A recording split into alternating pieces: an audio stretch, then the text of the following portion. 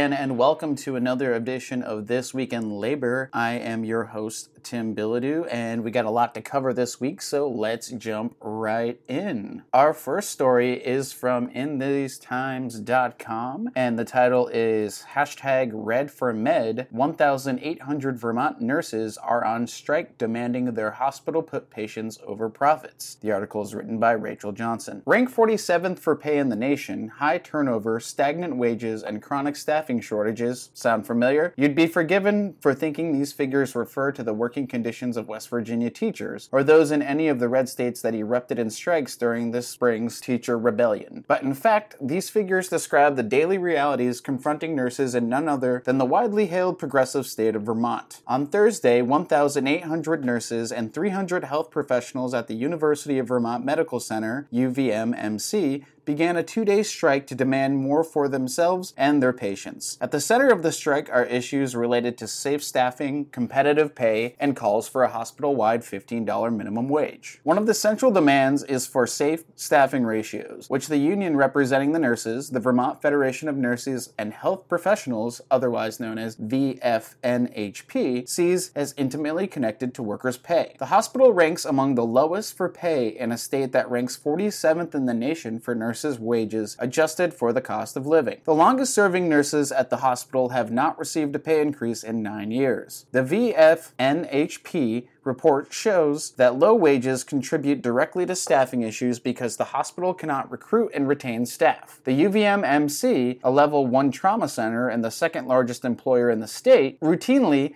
has vacancies of between 130 and 180 positions. To compensate for these shortages, the hospital spends exorbitant sums of money to employ traveling nurses for 13-week stints. The union claims that in some cases, the hospital gives scheduling preferences to these traveling nurses. In addition to low wages, the UVM-MC employs lean production methods that put both nurses and patients at risk. The union claims that the hospital has frequent shortages of support staff, including nurses, aides, and orderlies. According to Tristan Adey, a nurse practitioner and member of the bargaining committee, the nurses in the rehabilitation unit routinely do laundry for up to an hour a day, while nurses in the oncology unit are consistently tasked with billing and coding duties. And nurses across the board are forced to regularly clean rooms and accompany patients to far-off places in the building. Adey says that such practices directly contribute to an unsafe working environment. Nurses cannot adequately care for patients when they are forced to do the work of support staff in addition to their primary duties. Representatives for the UVM-MC did not return a request for comment. Striking nurses say that UVM-MC management's cutting of corners betrays the priorities of a hospital management more committed to profits than patients. The nonprofit hospital experienced financial problems after a former CEO's fraud scandal and the recession, which it largely climbed out of by freezing wages in order to have more cash on hand, thereby increasing its bond rating. Since then, UVM-MC has undergone a period of rapid expansion, buying out 4 hospitals and smaller clinics in New York and Vermont, and in the process becoming the single largest employer in the region. UVM-MC also has plans to begin construction on a new building for the Burlington Hospital that would cost $187.7 million, but has not released any information about how they plan to staff the new facility. Meanwhile, the hospital provides lavish salaries for its executives. As Vermont Senator Bernie Sanders noted in a July 6 press conference in support of the nurses, I find it really hard to believe that the hospital has enough money to pay nearly $11 million to 15 administrators, including more than $2 million to the CEO, John Brumstead, but apparently doesn't have enough money to pay their nurses the same wages as nurses earn just across the lake in Plattsburgh, where the cost of living is in fact lower. The hospital is also no longer hurting for cash. Its total operating budget is $1.2 billion.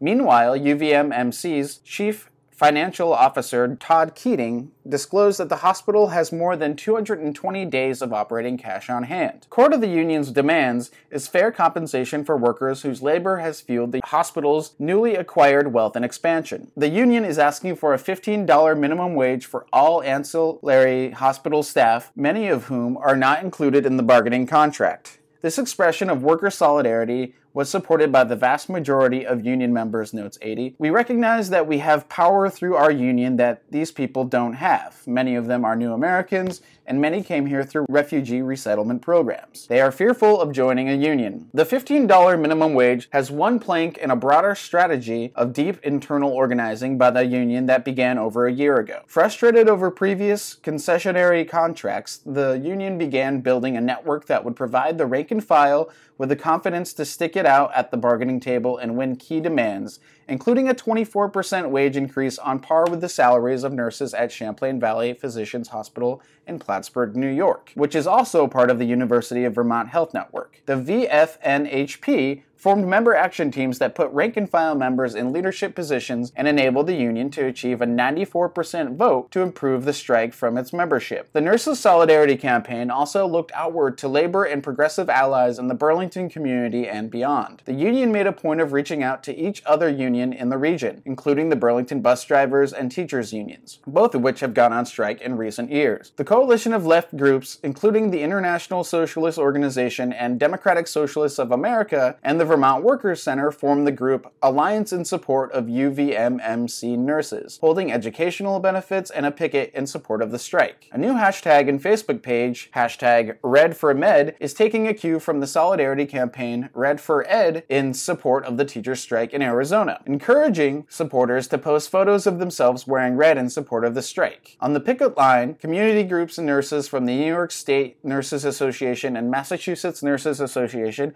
will be joining the VFNHP. UVMMC's management, on the other hand, has been intransigent. Late Wednesday night, union member Philip McComb noted in a Facebook post that the union had offered a compromise in the hopes of settling this contract and avert a work stoppage, but that management rejected the proposal and refused to negotiate. This refusal comes on the heels of a campaign of bullying and intimidation by management throughout the bargaining process, according to striking nurses. The union has filed a total of 21 unfair labor practice charges against management, including attempts to prevent union staffers from coming on site, taking down union flyers, and refusing to seat key decision makers, hospital executives, at the bargaining table. The strike, slated to be one of the most significant in the region in years, comes on the heels of the wave of recent teacher strikes in the United States, as well as a massive ongoing strike involving 30,000 nurses in New Zealand. Scholars have linked the labor activism of nurses and teachers not only because they are both female-dominated professions, but also because of the strategies they use to organize. In their book, Caring for America, Eileen Boris and Jennifer Klein refer to these strategies as care worker unionism. Boris and Klein argue that care worker unionism draws a straight line between working conditions and the broader social welfare system, healthcare for nurses, public education for teachers, which defines the conditions of care. Care workers have thus had to advocate for larger social goods as part of their demands for expanded workers' rights. That is certainly what we're seeing in Vermont, as nurses are striking not only for a higher salary and better working conditions for themselves, but for a community hospital that puts patients above profits. And that offers all workers dignity and a living wage. Nurses, like teachers, often face the sidelining of their concerns as workers in favor of the paramount needs of the recipients of their care. But what about the patients? Is a common hypothetical question meant to discredit any strike or work disruption among healthcare providers. But Vermont nurses know that the two issues are not counterposed. If the care of patients is to be valued at all, the providers of that care must themselves be valued and materially supported.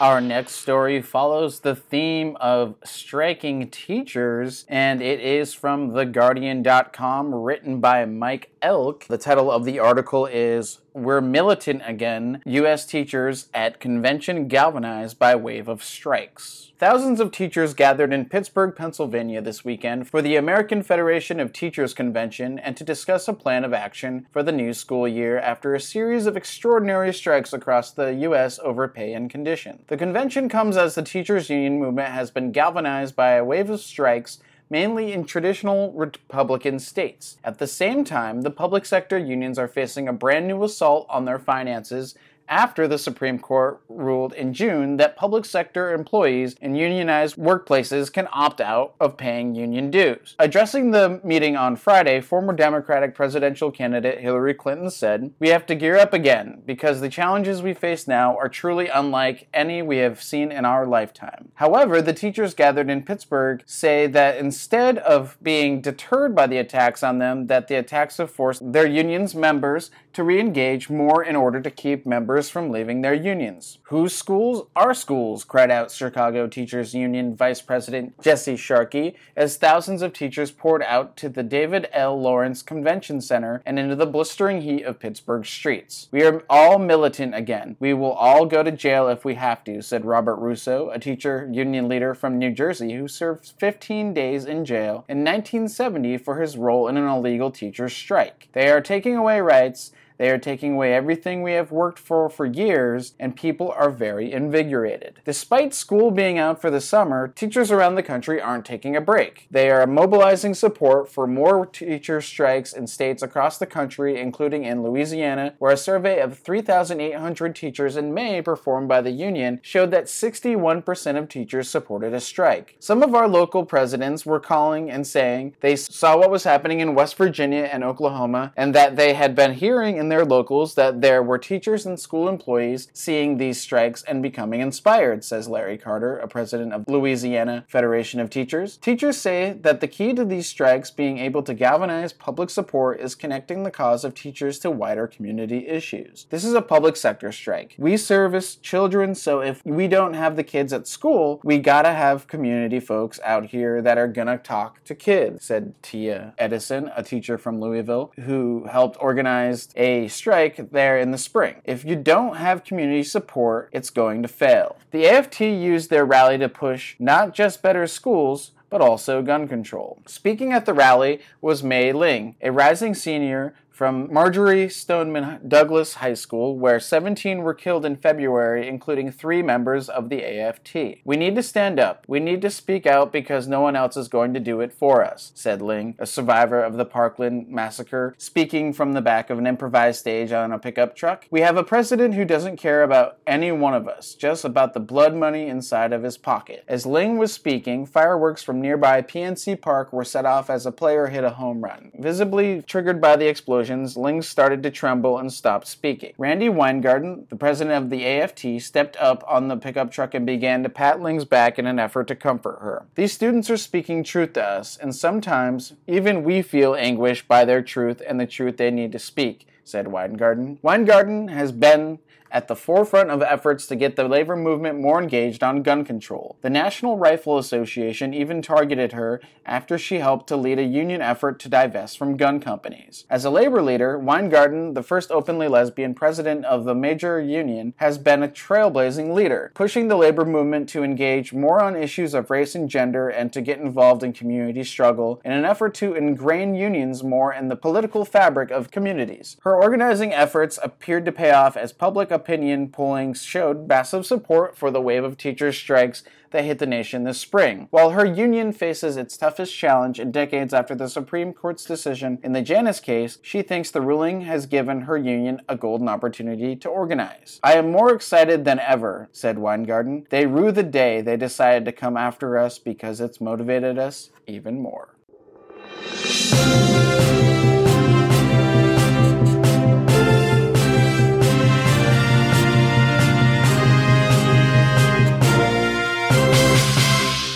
Our final story this week comes to us from the New York Times and is written by Patricia Cohen. The title of the story is "Paychecks Lag as Profits Soar and Prices Erode Wage Gains." Corporate profits have rarely swept up a bigger share of the nation's wealth, and workers have rarely shared a smaller one. The lopsided split is especially pronounced given how low the official unemployment rate has sunk. Throughout the recession and much of its aftermath, when many Americans were grateful to receive a paycheck instead of a pink slip, jobs and raises were in short supply. Now complaints of labor shortages are as common as tweets. For the first time in a long while, workers have some leverage to push for more. Yet yet many are far from making up all the lost ground. Hourly earnings have moved forward at a crawl, with higher prices giving workers less buying power than they had last summer. Last-minute scheduling, no poaching, and non-complete clauses, and the use of independent contractors are popular tactics that put workers at a disadvantage. Threats to move operations overseas, where labor is cheaper, continue to loom. And in the background, the nation's central bankers stand poised to raise interest rates and deliberately rein in growth if wages climb too rapidly. Workers, understandably, are asking whether they are getting a raw deal. Sure, you can get a job slinging hamburgers somewhere or working in a warehouse, said Christina Jones, 53, of Mobile, Alabama. Miss Jones spent 8 months searching for a job with living wages and benefits after being laid off from a paper company where she had worked for nearly 13 years. Dozens of interviews later, she landed work last month at a concrete crushing company as an accounts payable clerk for $14 an hour, 2/3 her previous salary. You hear, oh, the unemployment rate is as low as it's ever been, Miss Jones said, but it was discouraging. Businesses have been more successful at regaining losses from the downturn. Since the recession ended in 2009, corporate profits have grown at an annualized rate of 6.5%. Several sectors have done much better. On Friday, for example, banks like JP Morgan Chase and Citigroup reported outsized double-digit earnings in the second quarter. Yearly wage growth has yet to hit 3%. And when it does, the Federal Reserve, which has a mandate to keep inflation under control even as it is supposed to maximize employment, can be expected to tap the brakes. As Fed policymakers have explained, allowing the economy to run too hot could lead eventually to a significant economic downturn, and persistent wage increases, unlike growing profit margins, are considered a signal that the heat is on. The bank's primary method of cooling the economy is to dampen spending and investing by raising interest rates and making it more expensive to borrow money, an antidote that could hurt profits in some sectors as well as trim payrolls. The thinking goes like this: better to inflict some pain now in the form of higher joblessness and sluggish wage growth than to allow more pain later. After keeping benchmark interest rates at near zero levels during the recession, the Fed has been gradually nudging them up. So far this year, it has raised rates twice. With tariffs piling up and potentially pushing prices higher, odds are that the Fed will push through 2 more increases before 2018 ends. The Labor Department reported this week that one inflation measure, the Consumer Price Index, has increased 2.9% in 12 months, the highest level in 6 years. Discomfort with a tight labor market and growing worker bargaining power is to some degree baked into the Fed's makeup. Pressure to raise wages during expansions will inevitably be seen as precursors to insidious inflationary pressure. The conventional wisdom that higher wages inevitably lead to higher prices, however, is flimsy, some economists argue. It theoretically makes sense, Michael R. Strain, an economist at the Conservative American Enterprise Institute, said of the link between wage increases and inflation, but empirically, it's increasingly difficult to find a real strong link. A study by the Federal Reserve Bank of Cleveland, for example, concluded that the connections among wages, prices, and economic activity are more akin to a tangled web than a straight line, and that the ability of wages to help predict future inflation is limited. Regardless, there is plenty of evidence that workers have yet to receive their fair share of this most recent expansion, or even the previous one. Since the century's start, labor's share of the nation's income has sunk to the lowest levels in decades. In 2000, when the jobless rate last fell below 4%, corporations pulled in 8.3% of the nation's total income in the form of profits. Wages and salaries across the entire workforce accounted for roughly 66%. Now the jobless rate is again fluttering below 4%, but corporate profits account for 13.2% of the nation's income. Workers' compensation has fallen to 62%. If workers' share had not shrunk, they would have had an additional $532 billion, or about $3,400 each, said Jared Bernstein, an economic advisor to former Vice President Joseph R. Biden Jr. And at this point in the recovery, shifting some of those corporate profits to workers would have no effect on the inflation, he noted. In the tug of war between workers and investors, Americans living on a paycheck have seldom been left with a shorter end of the rope. Freddie Amador has spent years working for various temporary help agencies, packing boxes of baby clothes, quality checking packages of popcorn, and doing other work at warehouses across the Chicago area. Despite what he says are frequent promises of permanent work, he has never been able to escape temp status. Recently, his situation got worse. He used to receive holidays and paid vacations, he said, but the agency that offered them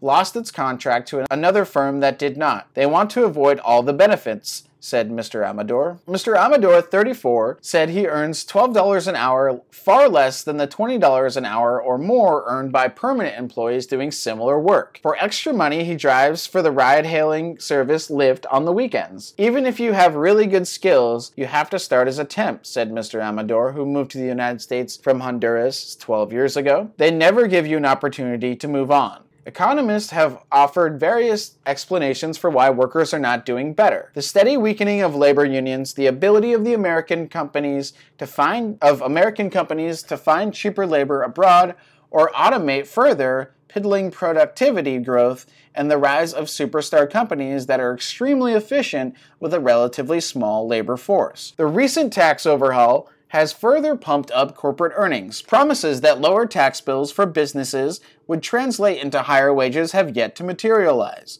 Higher gas and medical care costs have eaten away at whatever gains most workers have made. Nor are those extra profits going into business expansion. Since the first of the year, American companies including Apple, Wells Fargo, and McDonald's have announced nearly $680 billion in buybacks of their own stock, according to the research firm TrimTabs. In essence, they are directing a majority of the windfall to investors and chief executives who tend to have large stock-based compensation packages. Profits are also financing foreign mergers and acquisitions. A lot of U.S. businesses are looking abroad to see what they can buy, said Jason Gerlis, managing director of TMF Group USA, a global consulting firm, because it's easier to finance or capitalize offshore. The reason is a change in the tax law that limited interest deductibility on domestic investments but not on those abroad. International deals in the first half of 2018 nearly doubled compared to the same period last year. The United States may be leading other big industrialized countries in economic growth, but its labor force does not fare well in comparison. American workers' share of their country's total output fell much sharper and faster than the average reported by the Organization for Economic Cooperation and Development. The United States also had a larger proportion of low-wage workers than nearly every other member. When the economy was struggling, employers became accustomed to inboxes flooded with resumes and snaking lines of eager applicants. Many may have forgotten or never learned how to compete for workers. When it comes to complaints of a labor shortage, as Neil Kashkari, president of the Minneapolis Fed, has said, if you're not raising wages, then it just sounds like whining. That's going to do it for this week's edition of This Week in Labor. Don't forget to look for us on iTunes and Stitcher, as well as our Facebook page. So long, and as always, in solidarity, this has been This Week in Labor.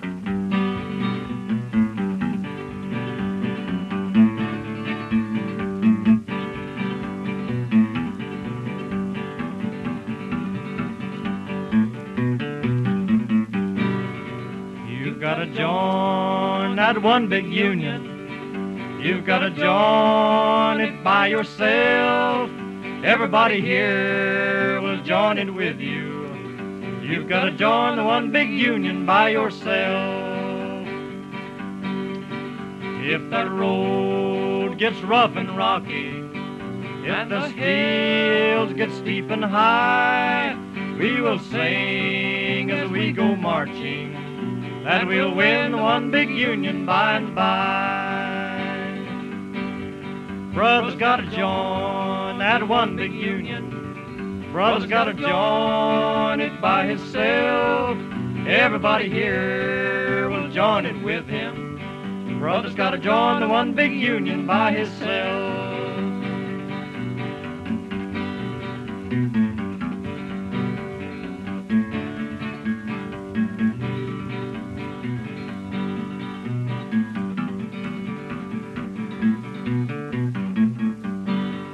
Sister's gotta join that one big union. Sister's gotta join it by herself. Everybody here will join it with her. Sister gotta join the one big union by herself. Everybody gotta join that one big union. Everybody's gotta join it by themselves. Everybody here will join it with them. Yes, they will. Everybody join the one big union by themselves. I'm gonna join that one big union. I'm gonna join it by myself. Don't want nobody to join it for me. I'm gonna join the one big union by myself. I'm gonna join that one big union, yes I am. I'm gonna join it by myself. Don't want nobody to join it for me. I'm gonna join the one big union by myself.